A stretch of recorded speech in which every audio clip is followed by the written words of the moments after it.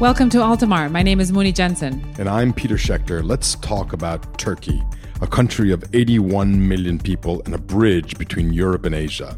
For much of the past decade, Turkey was regarded as one of the world's big economic successes. But that bounty then first turned into economic desert and then like a roller coaster. Now Turkey seems to be recovering again.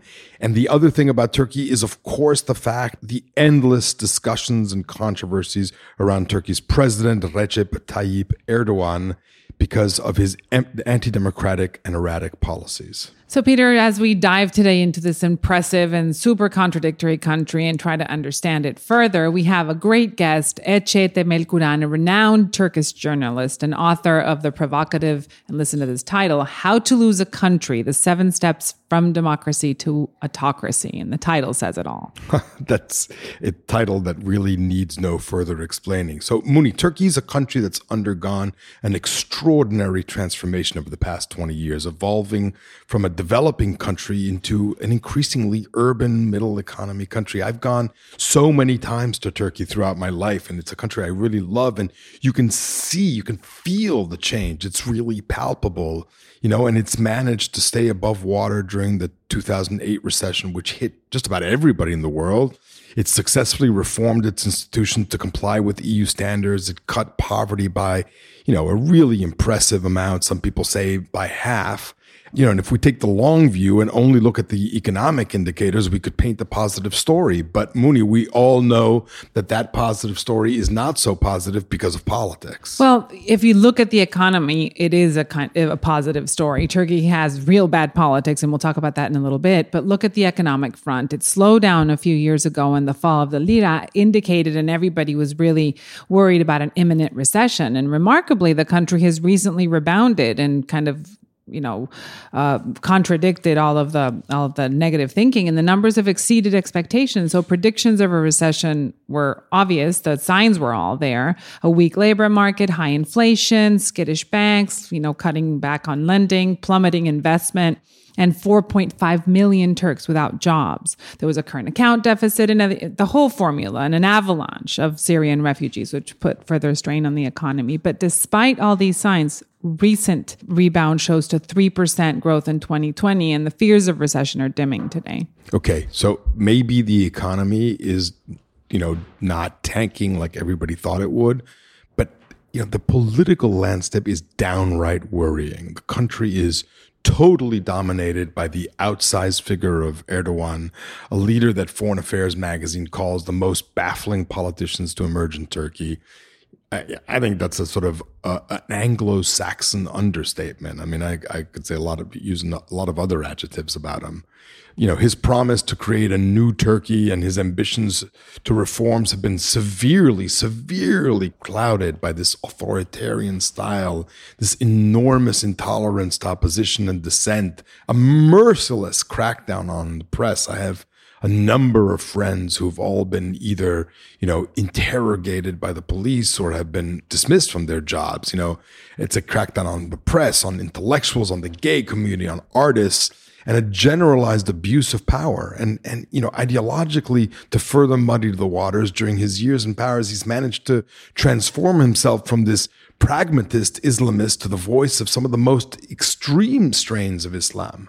The only good political news coming out of Turkey was Erdogan's humiliating defeat, not only once, but twice in the mayor's race in Istanbul. And in August 2019, opposition leader Ekrem İmamoğlu was sworn in as mayor of Turkey's largest city. I think the greatest concerns about Erdogan are on the world stage and his relations with the rest of the world, which are a reflection of his nationalist, autocratic nature. So EU membership, which he really prepared for with all the economic reforms, is today a faraway dream. His foreign policy pulls farther and farther away from Brussels every day. From his coziness with new missile deals in Russia, drilling for gas in waters around Cyprus, and then recently creating a lot of disturbance, announcing the will to produce nuclear weapons. He said, why can't Turkey have nuclear weapons? Erdogan is clearly a loose cannon. And, the fact remains that most of his leverage comes from threats. Turkey's willingness to be a haven for Syrian refugees, but he's now using that, as he did once before, to threaten Europe with this large stick. His power was evident recently when Erdogan threatened to, quote, open the gates of Syrian refugees wanting to go to EU because he was complaining that Turkey was shouldering the burden of the refugees all by itself. And, unfortunately, the EU has very little muscle in the middle of multiple domestic crises to counter these threats. And aside from that, the Turkey-U.S. relationship is equally tricky, and it also has Syria at the forefront. Trump and Erdogan are more similar than they are different, and they've had bitter arguments in the past, clashing on the Kurds issue and over Turkey's military purchases of these Russian missiles we talked about. Turkey's received the typical Trump recipe of fines and tariffs, insults, warnings, and it seems clear that the militaries of both countries are trying to lower the temperature by agreeing or trying to agree for the joint control of buffer zones along the Syrian border. But the fact remains that the future of this relationship rests, as it does so many times with Trump and his allies and enemies, on the delicate balance of two very similar temperaments who conduct foreign affairs basically on their own instincts and their own gigantic egos. It pains me to say it, but the truth remains that Erdogan has skillfully reshaped not only his country, but his country's place in the world. And that influence has expanded now to Russia and China and Iran, while at the same time just making himself a real threat to civil society and freedom. And how powerful is this outsized autocratic figure who's changed Turkey? Has the fact that he now twice lost an election in the absolutely epicenter of Turkey's cultural and economic center in Istanbul, does that make a difference? The fact that the economy isn't out of the woods, the fact that the tensions with EU still, all of that stuff still makes him vulnerable. But, over the past years, that vulnerability, he seems to have gotten himself out of problems and only raised his power. So I want to, at this point, bring in our guest, Ece Temurkran. She's a Turkish journalist, an author, a columnist, a TV presenter. She was fired from her post in 2012 for writing articles critical of the government and has been named Turkey's most read political columnist. A graduate of Ankara University's Faculty of Law, she's published several fiction and nonfiction books, including 2 published in English. Her latest book, as Mooney mentioned before, is How to Lose a Country, The 7 Steps from Democracy to Dictatorship, was published just a very few months ago. Ece, welcome to Altamar. Hello, Altamar.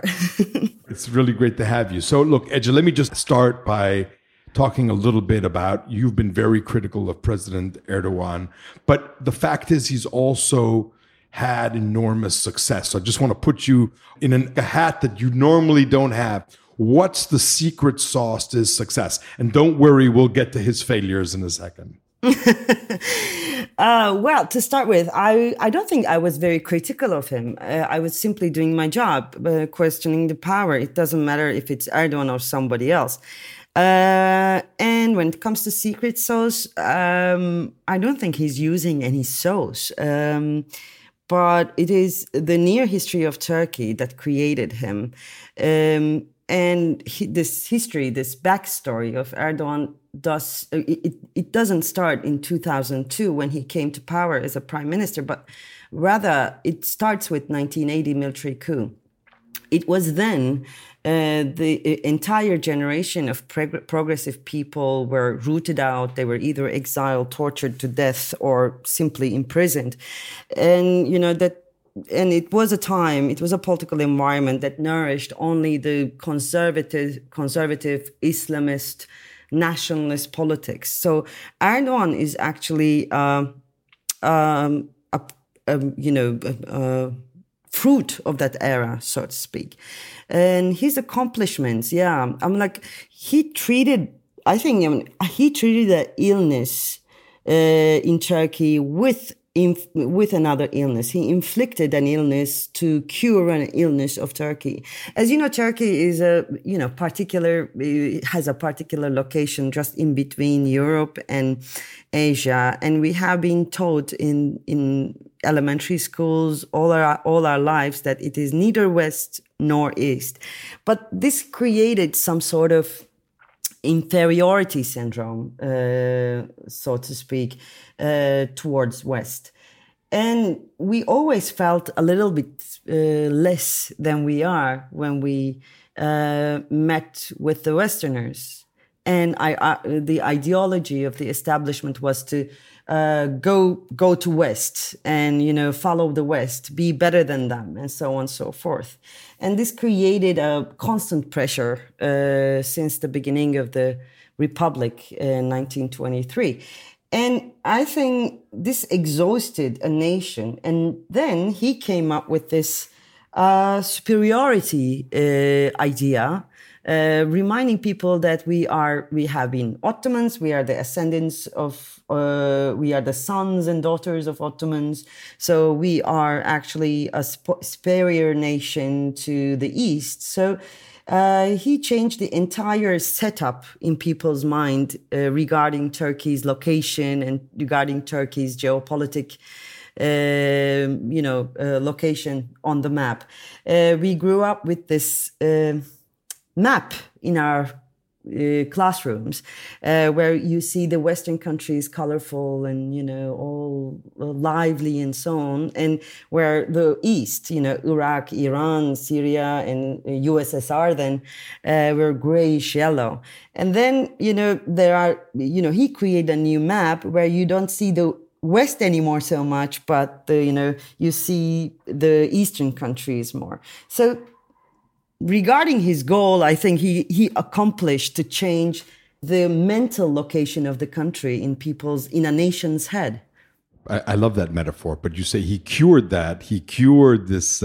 He gave the country a new mental location with the medicine that is both highly Islamist and highly autocratic.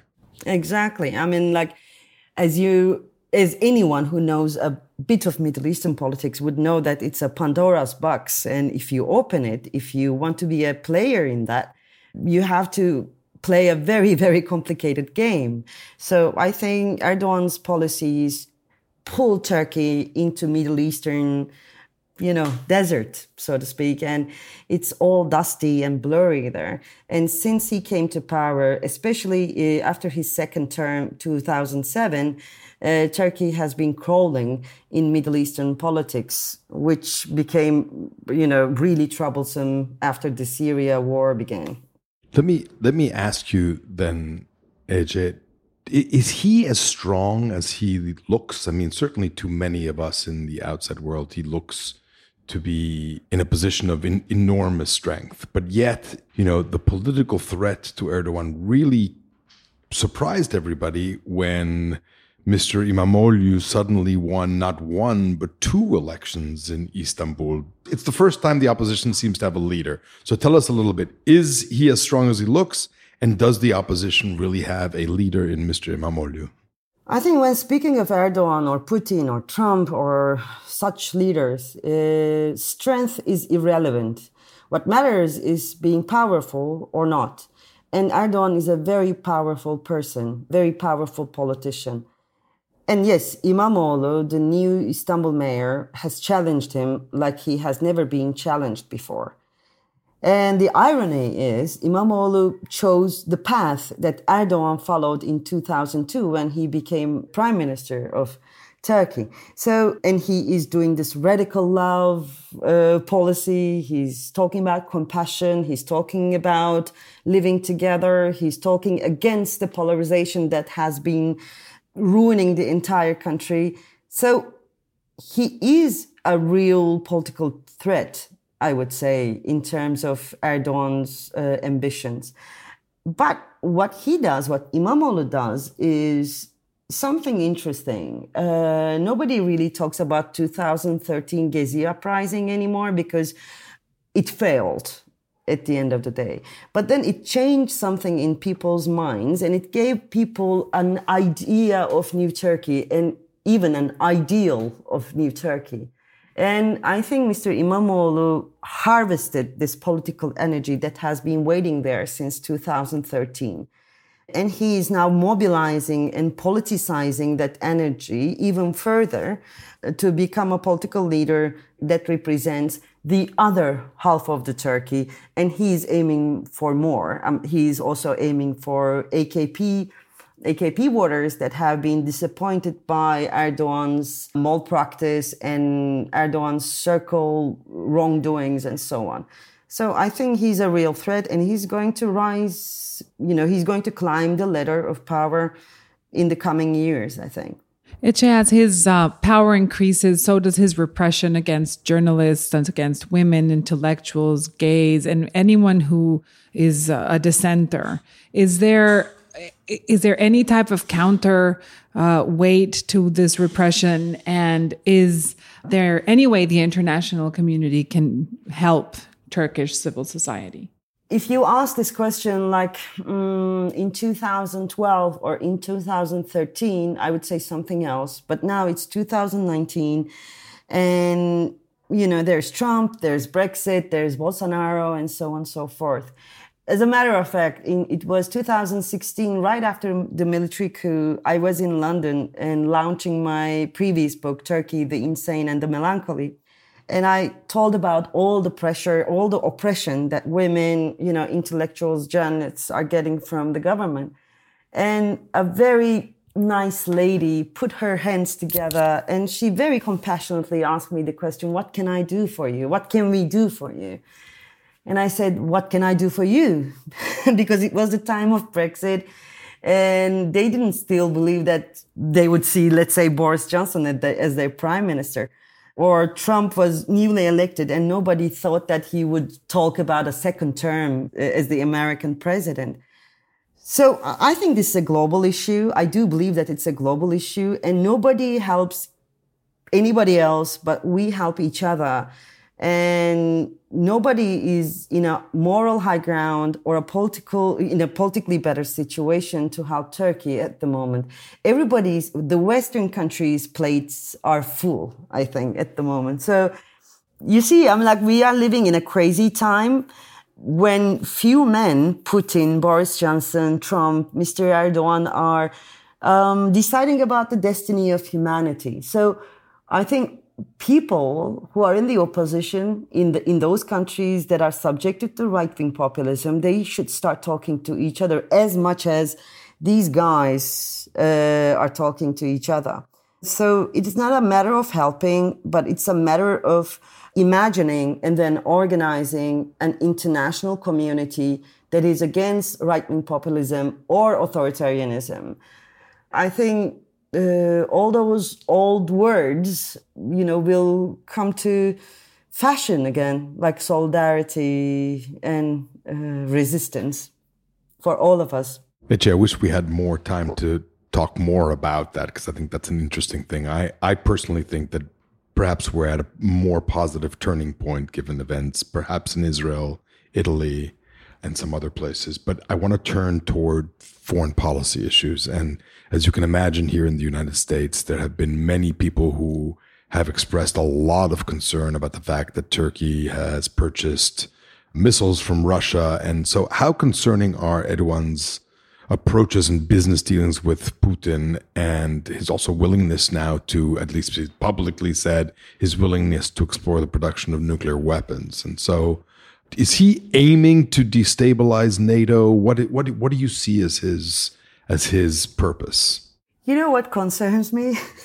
The absurdity of the situation. I don't know if caught that footage, but when they were talking about the missiles and, all these rockets and everything, heavy machinery, they were eating ice cream and they were joking about the ice cream. Who's going to buy the ice cream? Putin and Erdogan. So imagine that the destiny of humanity is, discussed through an ice cream joke between two men. This absurdity, this banality is very concerning to me. It would be naive, I think, to think that it is Erdogan who is damaging or destroying NATO and the alliance within NATO. And it would be naive to think that all these supranational and international institutions are still intact. They are not. United Nations recently tried to stop the deforestation of Amazon, and all these world leaders came together, and Bolsonaro just said, go away. I don't care.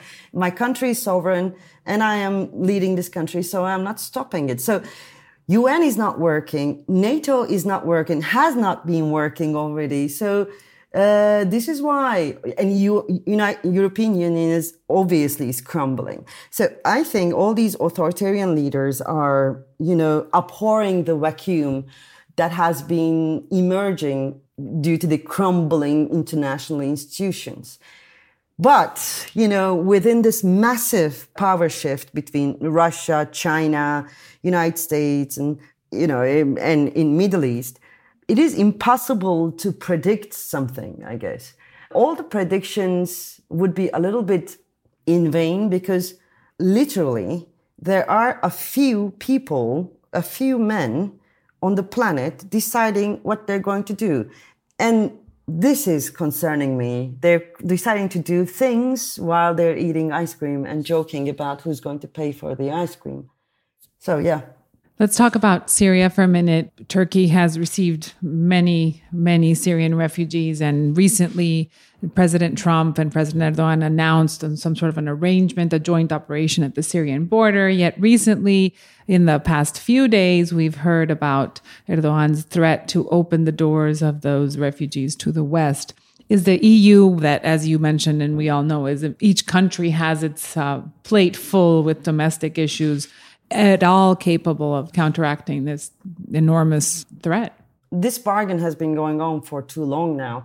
European Union is part of the bargain. European countries are part of this bargain. And Mr. Erdogan is playing with these people's life, with Syrian lives, and the European Union is bargaining on them. And recently, European Union came up with this idea of saving the European lifestyle and so on. So all this discussion is becoming incredibly immoral. But I do not think that there is a European country or European leader at this point of time who really wants to reverse this current of immorality. So I think European Union, rather than trying to, save the European way of life, should really think about how to save the institution and the ideals of the institution. The other day I was in Switzerland giving a talk, and I said, the black box of neoliberalism is in Switzerland. And when someday the system crashes like a plane, they will have to crack open Switzerland to understand what went wrong. If European countries really want to take it to another level and, do something against Erdogan's bullying against European Union, I think they should really talk about money, his money. Tell us a little bit more about that. Oh, I can't. That's too dangerous. You cannot just dangle that in a show and not. No, I'm not doing journalism since 2012 because I lost my job, and also it is very dangerous. And also, I think, I will cut it there. I'm not answering. Okay, so let me move to you. You've mentioned now a couple of times. You've talked about the world as being big, momentous decisions are being made in the world by this group of men. So now I want to reduce to talking about two of these men, which is Trump and Erdogan. They seem so cut from very similar cloth, and they seem in ways very similar, but they also don't get along all that great. Tell me about how you seem to be a really good reader of personalities. So tell me, let's pretend you're a psychologist. How do you read that relationship? The other day, a very well-known writer told me, "Oh, you're that woman, the dictatorship woman." I am becoming a dictator expert now. I don't think this whole thing is about their personalities, by the way. It is a political and historical process, and we have to read it like that. But you know what?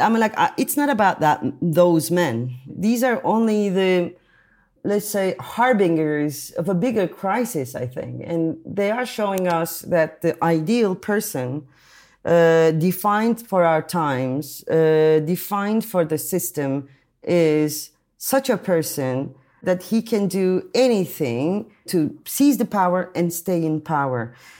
And I think they are the representatives of the neoliberal ideals. Winner takes it all, and you are allowed to do anything to seize the power. So I don't see any difference between Putin, Chinese leader, Erdogan, or Netanyahu, or all these guys. They're all the same, and they are representing the new world. What is terrifying is that their personality cult is almost,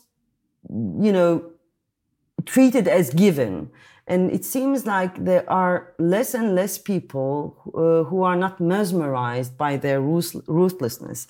This is what is terrifying, because there have been such, leaders in the history, but they were treated as, clownish figures, and they were erased from the history. But now we're living in a time when where these guys are, free to do what they want, and they are staying in power. That is appalling, and the lack of opposition is appalling. We have very few minutes left, but I wanted to give you a chance just to talk about the book with an extremely provocative title. Are you predicting the end of democracy? I'm not predicting it. I am just showing, in fact, in How to Lose a Country, why democracies are failing today.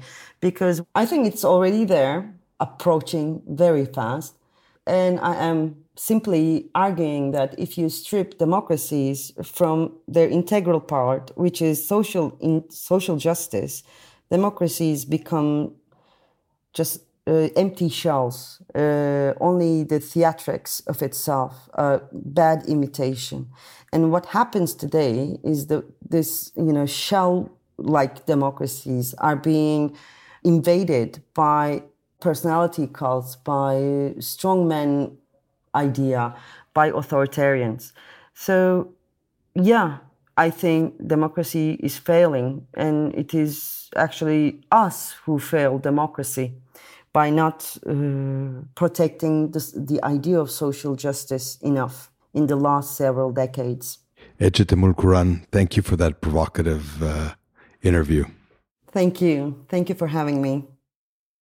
Well, Mouni, that was I love that interview because she gives so many personal anecdotes, but I also feel like Ece is very down on not only Turkey, but the world. And though she was extremely complimentary of Mr. İmamoğlu's victory, I do think that the fact that a opposition figure not only won one election, then it was rigged sort of a la Chavez and a la Maduro to have a second election, which they thought they were sure to win. And then he won the second election by a greater amount than the first election, I think says a lot about the resilience, the democratic resilience of people that are not yet ready to just give it up to strong men. I agree. It was a sobering interview, and also, especially the repression with civil society is really terrifying in Turkey. But I thought her view of the world was pessimistic. I believe that the pendulum is shifting. Hong Kong is an example, the protest in Moscow. But since this is a Turkey episode, even Erdogan has two rivals, not just the mayor of Istanbul, but the recent dissent by the vice premier Ali Babakan is also encouraging. So he's starting to see that there is opposition to his style. And I think that civil society that has been so oppressed is going to follow and really create some sort of a counter power in Turkey pretty soon, sooner hopefully than later. And a lot of his own survival is going to depend on this roller coaster capacity that the economy has to go from good to bad to good again. And he clearly has put a lot of his marbles into making sure that the economy is something that's going to stick. That's right. Hope you liked this episode. Thank you for joining us in Altamar. See you next time.